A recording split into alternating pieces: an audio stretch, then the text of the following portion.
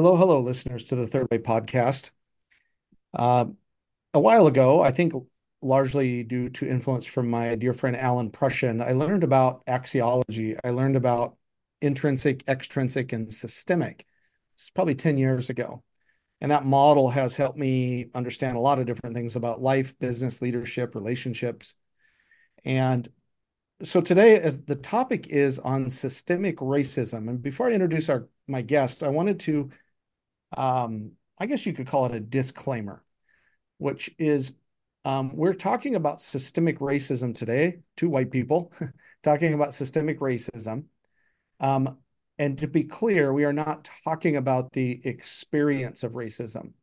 Um, we are talking about the systemic issues that sustain it or cause it.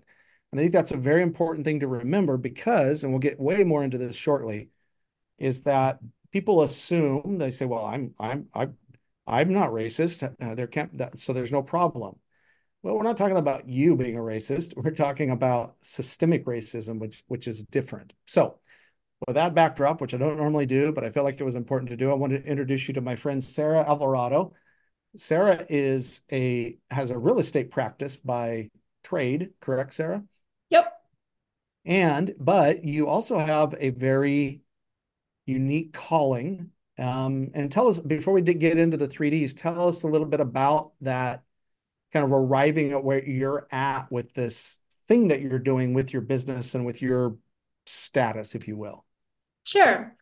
I'll start more on like a chronological timeline. I got Sure. into real estate. I met my husband in Mexico and we moved to Madison with our 18-month-old at the time in 2002. And at that time, I couldn't find a job and I got a real estate license. And I had my dad was in real estate growing up. So it was more of a backup plan.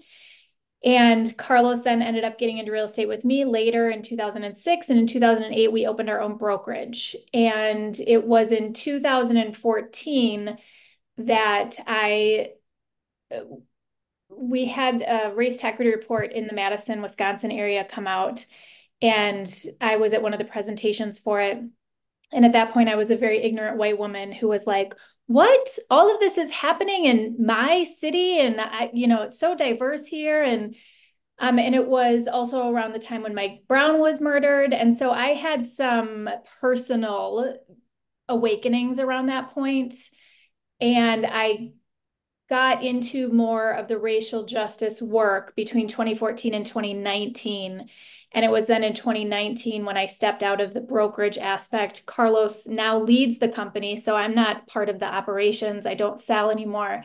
But I've been working on a down payment program and really a movement is what we're hoping for within the real estate and lending institutions and industries. So day to day, I'm working on Own It, building Black wealth. My husband is running the real estate company and among many other things. So that's Mm. kind of how I fit Yeah. into real estate in a way. Yeah, that's fascinating on multiple fronts because it's easy, well, I'll put it this way. You had, like you said, a kind of an awakening. And you saw that once you see something, you can't unsee it. So therefore, it becomes a matter of values. It's like if I see this and I don't do something, then what does that actually mean about my values? And I had something similar happen. I've talked about it at length, but there were kind of two almost bookend, things that happened. One was George Floyd's murder, and on the other end of that later was the January 6th insurrection. Mhm. And I just had this like, I can't do things the way I'm doing them anymore as it relates to what I do for a living. I have to do something about it. And a few years later, Massive was born, and that's what we're doing. We're taking on, we're empowering, equipping business leaders who've had an awakening and want to take on systemic injustice.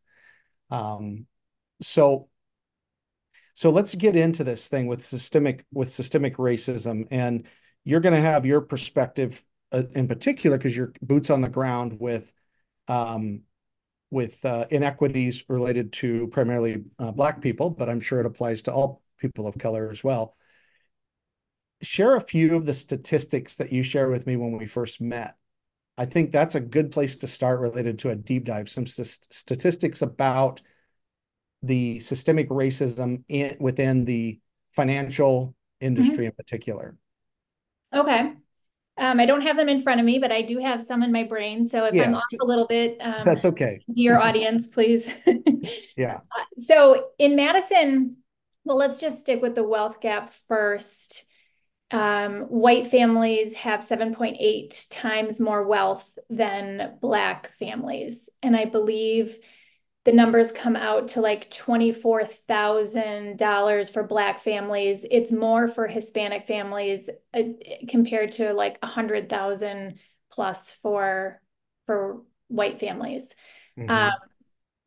and understanding the wealth gap is really critical when we're talking about real estate because lending has had so many explicit discriminatory policies and practices, government created.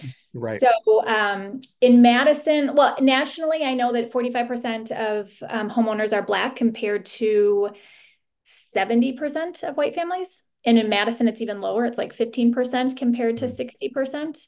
And the reason we talk about Black wealth and Black statistics, there's a couple of reasons. One is it's more disparate. Like there's a huger gap. Hispanic is typically Latino is higher in terms of the statistics. And if we can address some of the anti-Blackness within the systems and policies, Mhm. we're automatically supporting Asian and Latino and Hmong and Mhm. anyone who is marginalized. Also, in the world of real estate, 100% of the covenants and restrictions that were written across the United States included anti-Blackness, whether it was you can't sell to people of Ethiopian descent or Negro or like whatever terms they used. There were some Mhm. that was, no Germans, no Irish, no Jews, but those were here and there Mhm. compared to 100%, which were anti-Black. So there Right. really is an anti-Blackness within real estate and race and lending institutions that we are addressing. Right. Yeah. I think too is that I don't think people realize how deeply embedded these influences are when you combine, especially sort of, let's call it Eurocentric, or sometimes in the more wokey term is colonizers, but that Eurocentric perspective, which put great emphasis on sort of being, the kings were chosen by God type of thing. And so there was this sort of supremacy within that, not just related to whiteness, but supremacy related to bloodline. Yes. And you bring that into the United States, and by some miracle, we had a constitution or that has been able to flex to be much more inclusive than it used to be in its language. However, the influence of both white supremacy and patriarchal structures is pervasive, and we just don't realize it on a day-to-day basis because we're benefiting from it. Um, and people say this to me quite a bit, and I refer to myself as a straight white American male, is like, why do you have to bring race into it? It's like, because white people need to know how to talk about race, especially from a systemic issue. We're not going to experience racism. That's not empathy. You can feel compassion for someone and them experiencing racism, but the system doesn't change from compassion. Hmm. The system changes from action. Right. It changes from actually doing something. And that's why I think it's important to have these potentially very uncomfortable conversations about the origins of our country. I'm a I love our country. I'm a patriot. I believe in what we're doing here, but we also have to be honest about how far back the things that you are talking about, how much they influence us still today. Yeah. I mean, it just to get real, real. Hmm. someone who was helping people buy and sell. And you know the basics of history. We're selling stolen land. Right. We are moving these Right. transactions. And I remember really clearly in a transaction, a buyer and a seller were arguing over a tree and where the tree was because who was going to have insurance on it. Right. Um, and we don't own, I mean, that's just like it goes against everything that Native Americans stand for in terms of Right. like our job is to care for the earth and not Right. so it's gross. There's a lot of really grossness Yeah. in being in real estate. And for me, my awakening process was definitely personal first. And then, you move into the interpersonal. And I Hmm. didn't understand. Like for many years, I was working in real estate and I was doing the work, but I didn't understand how I was perpetuating Hmm. racism within the work I was doing. Um, Right. my perspective was, I'll help anyone. It's just Right. that Black and brown people aren't really knocking on the door. And my husband is a native Spanish speaker, and we do help Spanish speaking clients, and so we're doing all the right things. And how can I desegregate neighborhoods? I'm just one realtor. And it's Right. that concept of like, how did neighborhoods get segregated? How Right. did schools get segregated? Why are we talking about good schools and bad schools? We have to understand how the system is working for us to actually feel like we can do something about it. Right. I think it's also important to point out that the mindset that we have about the mindset, the paradigm that we have about justice, like the justice system, has an overlapping impact on the financial systems. So, for example, we have this very punitive view of crime. And again, I'm not saying defund the police or anything like that. I think that's stupid. But I do think that we are dishonest in our discussions as humans, especially white people, about how much of crime is related to socioeconomic issues. But just as this example, as a systemic issue, you get convicted of, your third conviction for marijuana possession should be should be legal. Separate podcast. um, and then now you have to say you're a felon when you get a job, and then you get a low paying job, and then the banks will do a background check as well, and they'll find that you're a felon. And the likelihood, I don't know the exact statistic of any color of a person that's a convicted felon of getting a loan for a house is extremely low. I don't know what the exact number is, but I think it's less than 10% can get approved for a loan. And that's where you see this meshing of these various systems that were designed to sort of maintain power structures. Yeah. So, I mean, when I realized how the police was intertwined, the police system and the justice system within the real estate systems, when it was so the Fair Housing Act was passed in 1968. So at that time, people could move into any neighborhood they wanted to if they had access, which really is the biggest issue is access to money. Well, we don't need to get into that now, but 1968, so many homes have been purchased by so many white people. There's so many FHA loans, like there was a lot of money poured into creating new neighborhoods and homeownership. But mostly the majority went to white folks. So then when Black people had the opportunity and brown people had the opportunity to move into other neighborhoods, and then the white people in the neighborhoods didn't want them in the neighborhoods because it impacted the value because of redlining, where yeah, specifically the bank said, based on race, this neighborhood is devalued. And therefore, these people moving into white neighborhoods will impact the value of your home. So, where someone might not have been racist at all, they now all of a sudden care about the color of somebody's skin because the lending institutions and the realtor institutions said that based on someone's skin color, it would impact the value of your home. yes, So, like, exactly. where is the possibility that systems and systemic racism actually impacts personal biases because there are Right. people there. I mean, there's plenty of interviews out there where there's like, I didn't really mind them being my neighborhood, but because Yes. it was going to lower the value of my home, now we're talking about my money. Right. And now I'm sorry, but, and so I'm Mhm. getting back to the police. There were these, these neighbors would come out and be like, trying to get people out of their homes, and the police would then be supporting the white families and actually saying the black family that moved into this home is actually creating all of these problems in the neighborhood, and then who was getting literally removed from their house. Right. Like, it's just Yes. so interconnected, it's mind-blowing. Yes. Yeah. And then there's some blatant hypocrisy too. Is you can take people on that would say they're progressives, and let's just say they live in Brooklyn, and they're a super progressive couple. They're, save the environment, all the things, check all the boxes.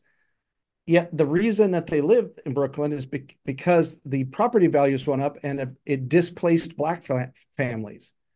And, I don't think, I think it's very difficult to be metaphorically farm to table, like consistent with your values all the time, because we don't know necessarily where something comes from. We don't necessarily know. But if we can see systemic issues, we can change, leave systems that are inherently unjust. It's not just about what you stand for verbally, it's like what you do with your dollars, Mhm. um, and who you buy from. And Mhm. again, you know, there's a whole other rabbit trail to go down there. So what do you think? It's 2024. What do you think is sustaining some of these inherently racist elements of the system right now? It could be within real estate or finance or just in general. What's sustaining it? Um, I think there's a lot of coded language and coded policies that people can't really see how clear it is, like zoning issues. Have a lot of, whether there can be rental properties in certain neighborhoods. So coded language, and then practices that have passed through that really aren't necessarily policed, but they're practices. So I guess this is maybe more of a model, but like within the real estate industry and lending, it's a lot of commission based. And so when you look at who is in a position to purchase, purchasing power, and where money comes from, we don't have redlining anymore, but we have where money comes from as being critical when you're writing an offer to purchase. And down payment assistance programs primarily are geared towards Black and Brown families, but because they can't be race-based, they're not. Um, Mhm. and those have contingencies on offer to purchases, whereas family money, which actually is a policy versus a practice, there are certain loan programs where family money is okay, but other sorts of grants and et cetera, that's not okay. So you could have family money coming into a transaction. So many transactions have family money, but nobody knows, and it's not on the offer to purchase, and there's no extra contingencies. And especially in the markets now. Whereas if you are applying for a down payment assistance program, there's a contingency on your offer. So if a seller has 5 offers and one is a cash offer, or all of them have financing that look like your typical 30-year fixed, and then there's one with a down payment assistance contingency financing, that's at the bottom of the barrel. Um, Mhm. and then the practice really is where the money comes from. Or I guess I was getting back to the practice of the commission based. Mhm. So whereas someone might call in and say, I'm looking for in our area $200,000, you can't buy much with $200,000. So, the median is more around 400. The service that people get, if they have an accent, depending on how Mhm. they talk, depending on what their price range Mhm. is. And so it's not, they wouldn't say it's race based, the kind of service that they're giving based on, oh, they don't get a call back or they don't get Right. the same amount. Right. But when you look at where money is and how it's working and who has access to ownership, yeah, there's a lot of Black and brown people who are in the $200,000 price range, and they're not getting good service, and they're getting Right. consistently denied without any kind of support. And. Yeah. Yeah.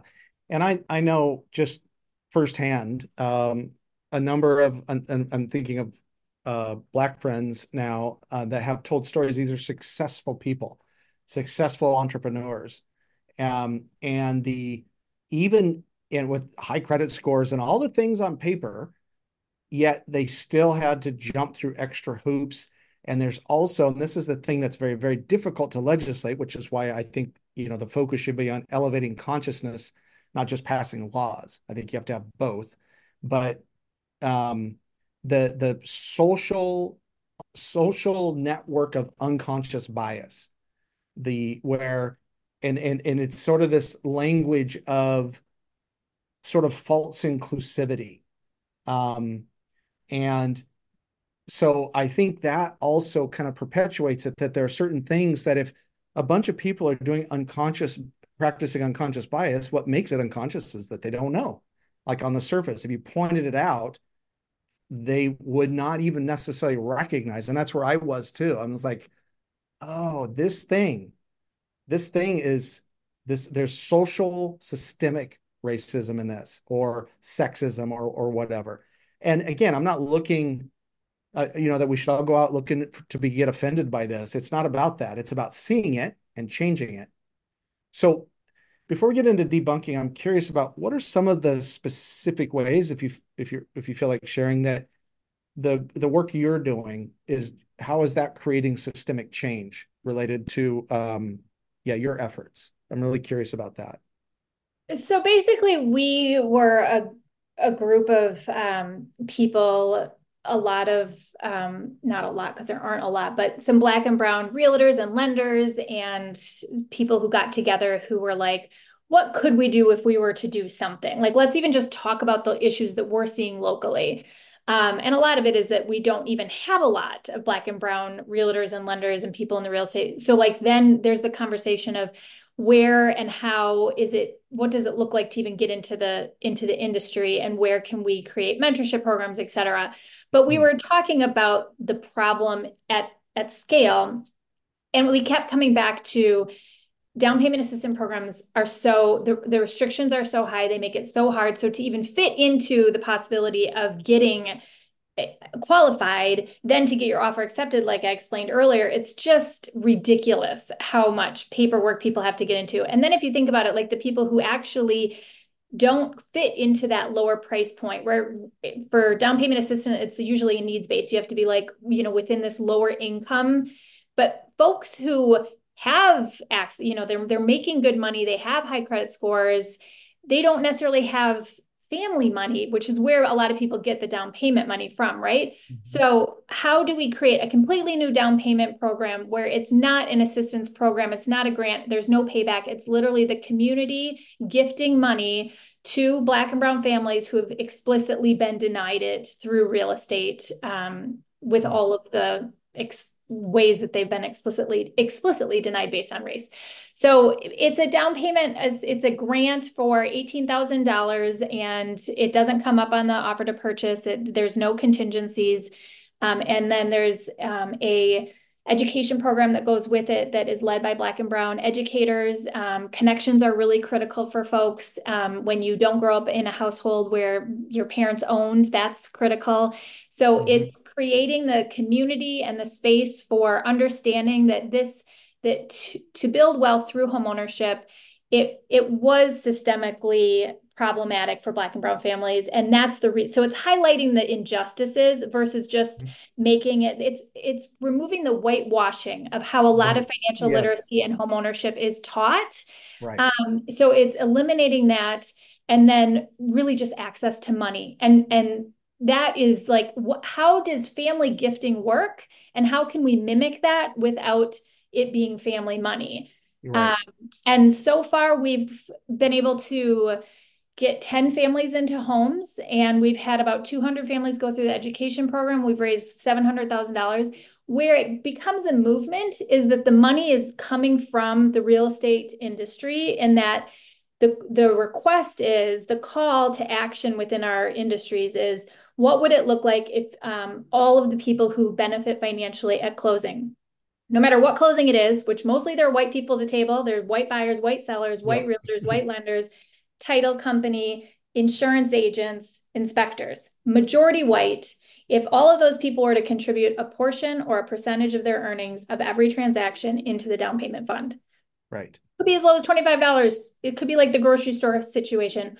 Yeah. Or for some realtors, they're contributing 1%. We've had sellers contribute a whole $15,000 because at one point we were $15,000 grants. So there's a lot of possibility for a redistribution of wealth through this Mhm. program. Right. And it goes to what I strongly believe related to this is the capitalism with some consciousness, and there's, John Mackey's book, Conscious Capitalism, that talks about this, is is is one of the antidotes to this. Is that because it's a system, it's a complex adaptive system. The market, the U.S. market is all capitalism is a complex adaptive system, but the U.S. market is because we have a very unique model compared to other countries. And so when it changes, it comes from very interesting pressure points. So, for example, um, the Respect for Marriage Act that was passed a couple of years ago was passed largely due to corporate pressure on Republicans. The Democrats have been for codifying the right to marry whoever you want for a while, of course, but it was corporate pressure, which goes back to one of the things we say at Massive all the time is social pressure and market pressure are the same thing. But what you're talking about here is a specific example of leverage that someone can contribute to, not just, and this is why I love it, it kind of gives me the chills, not just working within the system for people like you talk about with like a donation that is for a grant or the kind of the classic models, and I'm very pro nonprofit, but there's some limits to it, especially when it comes to finances because of laws, as you talked about.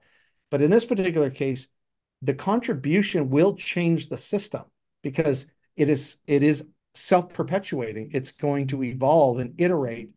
And I think it's remarkable. And it goes to a theory that I have that once you see a systemic issue, it doesn't matter, it doesn't have to be social justice related. It could be any systemic issue.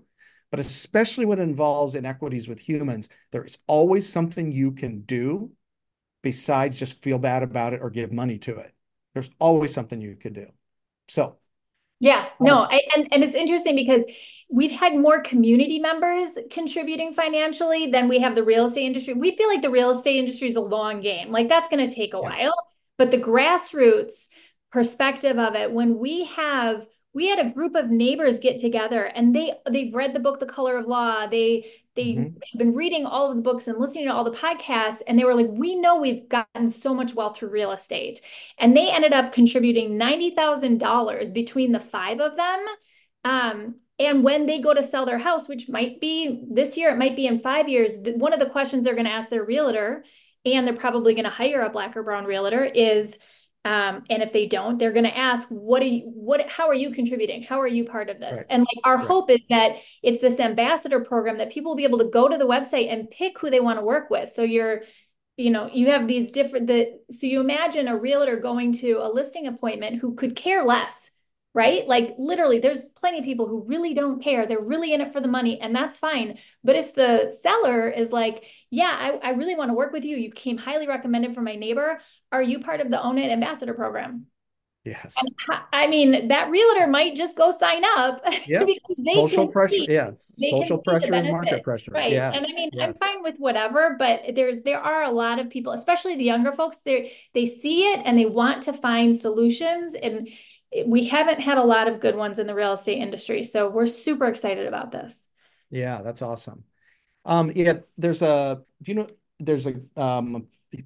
philanthropist, found CEO, entrepreneur, Marcus Lemonis. He was on the he had a reality show related to turning around businesses, but he is he is sort of an example of this top-down pressure. So you talk about grassroots, but now Yeah. there's top-down pressure where he is pushing, and he's very blatant and open about this, that he wants to end the inequity and access to education.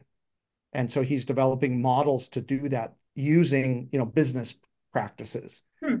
Um, and so I think it's interesting that you're getting it from both ways, that grassroots support, but just a few awakened people with money Hmm. can get so much shit done with Hmm. this if they're aware of it. Um, so let's talk a little bit about debunking. What are some when you have these conversations with people that maybe are skeptical to outright offended, what are some of the things that they say to you? I can think of two off the top of my head. One is, well, $18,000 isn't enough for a down payment for a house, which is the assumption that Black and brown people don't have any money to bring to the table. Right. Yes. Um, which is so false, right? It's this Yeah. concept, it's this immediate reaction to Yeah. how much money people have and what their credit scores are and et cetera. So that is one. And then the other is, yeah, but the market is so crazy right now. Should Black and brown people really be buying in this market? Oh, yes. Yes. That Because is, I know what's best for yeah. all people, and Yeah. therefore maybe this isn't the right time for that. Right. Oh my Um, goodness. Yeah. so those Yeah. are those are some of the tough ones that come up on a regular basis. Yeah. I think from a debunking standpoint is I kind of touched on this earlier is this idea that, that especially this happened on Martin Luther King Jr.'s birthday is this misquoting by people that, he envisioned a colorblind society. You got to read the rest of the quote. He said that a colorblind society was the result basically of fixing systemic injustice issues, addressing them. And I think that is one of the biggest myths or misconceptions about systemic racism that I want to point out is that um, you indeed may not be a racist. Maybe you're not. Okay, let's assume that you're not. In the sense of overtly racist or a white supremacist, let's say. Okay. Let's that kind of racism, like a KKK member. Um, so so having supremacy makes you overlook what someone else's experiences is and how the system that you're in is perpetuating that. It's a sense of supremacy of I'm better educated. Mhm. I had access to more opportunities, but I didn't have privilege. I worked really hard Mhm. to get here. And I have to say, again, getting real, as you said earlier, is I used to cringe at the concept of privilege because I grew up in a violent home, in a violent and poor home, and in a weird religion, and all these other factors, and didn't go to college. I mean, I went to college, but I dropped out a couple of times. Yeah, I worked hard and I did all that, but I didn't have to do that while being black or a woman or queer or whatever. And that was that realization back in 2020 for me of like, oh, this isn't about necessarily directly related to how I see people. It's how the system treats people Mhm. based off of these labels that have been affixed to them. Mhm. So, Yeah, and just how privilege for me also includes ease. right. And when I walk into a room and I look like everyone else and people like it includes a lot more than just my skin color. But a Yeah. lot of that comes with money and even if I don't feel like I have the money, I don't have to look very far within certain areas of my family. And my dad works really, really hard. And yet, when he walked into a bank as a white man, he could be like, "Oh yeah, I saw you playing basketball at the park the other day." Like Yeah. it's the amount of ease that comes with creating connections where people will trust you and like you literally just based on how you look is ridiculous when it comes to opportunities, I think. Right. And there are, again, a little bit of Googling. People can go see this of the systemic oppression of Black communities in particular. We go to the Tulsa race right? The race murders and so many different examples. And we think, well, that was a long time ago. Well, it still happens, just not directly that way, as you talked about through some of the practices that are out there. And the effect, and people don't realize this, the effect of a a systemic injustice can last for generations because it can be perpetuated by the powers that be and the people that are being oppressed. And so we can say, well, slavery was, the Lincoln freed the slaves 165 years ago, whatever it was. Um, okay, that's true-ish, but that doesn't change the fact that there are not systemic issues. Yeah, and so and like the appraisal industry was built on racism. Like it literally was built to show lenders where homes were located based on the color of people's skins. And so the fact that the appraisal system hasn't been completely dismantled and rebuilt, but people current Black and brown people currently are literally being robbed of money based on how their houses are appraising compared to Yes. other. So like and this is we get this a lot in the real estate industry. Oh, that was a long time ago. That doesn't happen anymore. Um, Yes. bullshit. Yeah, bullshit. Exactly. It does happen. It Um, 100% happens all of the time. right. And And people just don't hear the stories, or they're not listening, or it's not front and center. And the real estate industry they have the power and the ability to make it mandatory. Our fair housing education is set up to protect white realtors from getting in trouble. Here's what you can and can't say so that right. you don't get into trouble. That is how I experience fair housing education. Yes. There's so many examples of that right there of here's not how to improve the system. Here's how not to get in trouble. Yeah. Who are Whether we that really could, protecting? Because the real estate in the Realtors Association lobbied against the Fair Housing Act in 1968. They did not apologize for it until after George Floyd was murdered in August of 2020.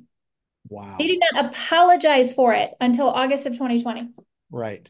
And, Yeah. and that's just apologizing. That's not even righting any wrongs. Yeah, right. It's not You fixing couldn't join anything. the Realtors Association as a Black person until I don't know what date, but it was like ridiculous. Right. Yeah. So any other myths that you see that you want to skewer Um, about this issue of systemic racism? I I don't know myths or what we hear on a regular basis. Yeah. But that's okay. You covered it, and I just want to give you space because I talk a lot. I talk a lot, and then when I get upset, I get like super heated. So That's fine. No, it's passion. I don't, yeah. Um, I think the one more before we get into the last D is the concept of upward mobility. And there has been there's been some, and this is again why I am not a classic. I don't believe in necessarily that the government is the solution because they have not really proven on any consistent basis that they can do much. It's a very heavy hand. It's very clumsy. Like example being the Fair Housing Act was well intentioned, like a lot of LBJ's initiatives or FDR's or other ones. They're well intentioned, but they don't really get at the root issue. Um, and so when you think about something where we have seen this significant increase in income and economic income for Black and brown people over the last 25 years, um, so people will point out, and again, this is the mythology. It's like, well, yeah, but Black unemployment is the lowest it's ever been. Well, that's true, but that just means that there's upward mobility. It doesn't mean that there's not systemic racism. and that's income They're two versus different wealth. things, That's huh? income versus wealth. That's what I mean. Right. Huge difference between income versus wealth. And when you Yes. look at how much money has accumulated in real estate Yeah. since the 1950s, so between like, Right. we'll go 1930s, 1940s through 1968, when 98% of the loans that were given were to white folks, and neighborhoods were segregated, all of this. And now, I mean, reparations, hello, can they just, I mean, that's what the government really needs to be working on because Right. we can't do that. We can Right. talk about redistribution of wealth, but as a white person and as a citizen, I'm not in the position to work on reparations. But the race-based fund, the fact that they said, okay, now you can't discriminate based on race in 1968, but we're not going to actually create opportunities to support and financially uplift with money for based on race. There was like by that time when you understand how real estate works, you can't, it's not like when you change the law that now you can't discriminate in job interviews. That did Right. shift overnight. I mean, there's still plenty of Yeah. ways for biases and all of Yeah. that to get in the way. But it was something that could be policed differently, I guess you could say, Yeah. than neighborhoods that had already been created and schools that had already have so much wealth being poured into it based on taxes. And just in case there are people who are listening that really do understand the into the weeds of it, Own It is special in that, or the way that we have addressed that issue so that we are in compliance with fair housing is that we are partnered with a school, One City Schools. And once we expand, we can partner with other organizations where the families or the folks that attend, 85% of them are families of color. So we are in compliance because we offer the program to all families at One City Schools, but we're very intentional and unapologetic about the fact that this is for building Black wealth. But because of the fair housing laws, we can't make it available to all of Madison and only Black and brown people because then we would get sued. Mhm. But because, like, just the way the system has created ways to explicitly deny, or not even explicitly, sometimes it's not explicit, it's coded. We are kind of trying to fight it in that same way. Right. Yeah, I will point out too, these are not going to be the exact statistics, but roughly 98% of commercial land is owned by a white person or white group.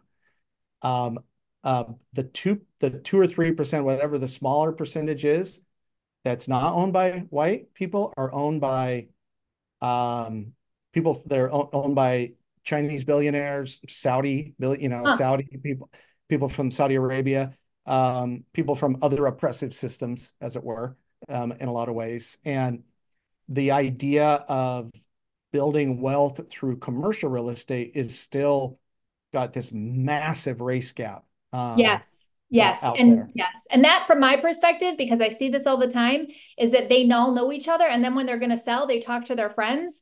And then Yes. they just end up selling it to a friend's kid or, Yeah. like Yeah. the amount of transactions that happen word of mouth once you get into that level. I mean, even in the home ownership level, but Yeah. it's just bananas. It is. So last Dia's debate, is there anything that I said that you want to challenge?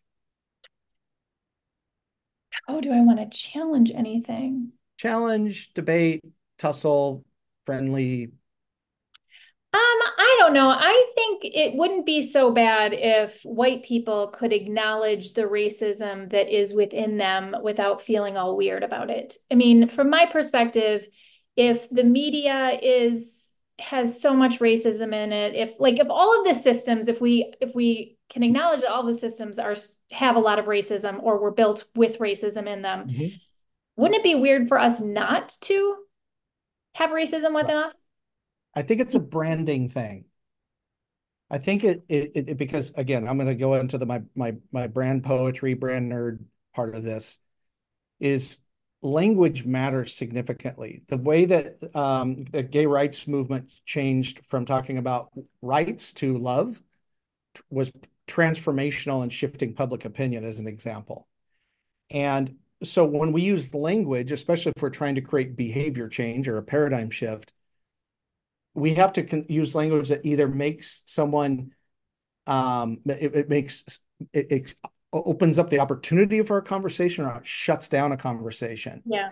Coming from rural America, if I was to say to somebody, well, you need to examine the racism with inside of you, that would shut down the conversation. I know. And Okay. and which would serve no purpose because no one can get enlightenment if they don't have a conversation. So that's where I think we have racial biases that are built into us because of the systems that we were in. And I've had that conversation many times. Like I use the term racial biases or systemic bias. And then there's this little glimmer of like, okay, I could see that. I could see what you're talking about, these little benefits here and there. But I think language is really, really important about how we talk about these things.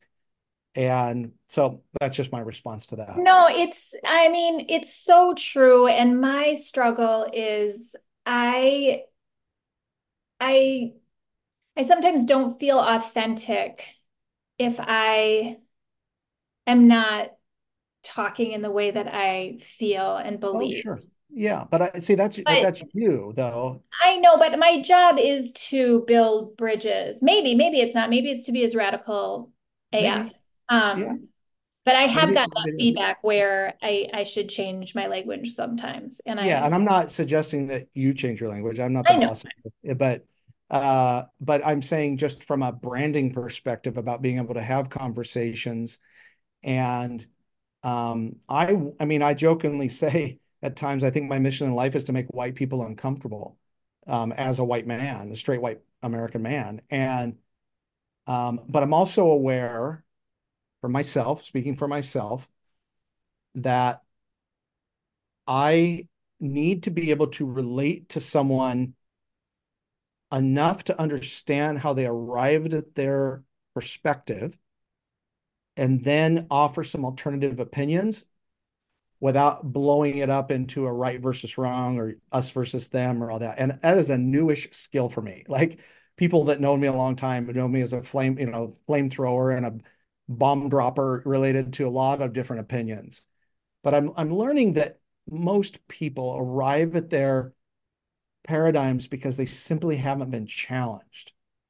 And you look at examples like, again, the gay rights movement, how changing the language was helped shift the conversation, shift the public sentiment. So, well, that was fun and invigorating, and I think it's fascinating too. Is you didn't know what questions I was going to ask. Hell, I didn't know what questions I was going to ask entirely. I kind of just really go with the flow. But speaking to your passion, I love that you have passion behind this. And I love that you're putting your heart, soul, intellectual power, financial power into this. It's such a great role model for being an agent of what we call a history shaper, a system shaker. It's a great embodiment of those ideas. And I will repeat what I said. If you're a person that has done the inner work to elevate your consciousness, you do have a calling, and that calling always, always, always has a social justice component because that's how things change. Yeah, So thanks for I coming on. I totally agree with you, Justin, because when I was at that point of like realizing how gross real estate was, I was like, I'm out. I can't do this anymore, Carlos. Like, I can't. And my racial justice coach, Ananda Murilli, at the time was like, and that's exactly why you need to stay in it, Yes. Sarah. Just Yes. do it differently. But Yes. the privilege to be able to exit is like, hello, that's exactly Yes. what we're talking about. Totally. Yes. Can And I'm I doing, plug, can I yeah. plug some of my free resources? Yeah, absolutely. And we'll put the link, I'll put the links in the show notes as well. But Okay. go ahead. So I worked with some people on a racial justice toolkit for real estate professionals, which I think is awesome. And anyone in any way wants to work with it, they can. And then I have free resources on my website that deal a lot with the same things that you do in terms of conversations that are messy and important Mhm. and challenging and maybe Awesome. slightly radical. And then, Yeah. of course, I wrote a book that Yeah, that's right. I'll link to that too. Dreaming in Spanish. Yeah. I should send it to you, Justin. You should. I When we will. hit when I hit pause here, well, I'll give you my address. You don't want to give your address out right now? No, no, no. I'm good. Thanks. Awesome. Thank you so much for doing this with me. Thank you.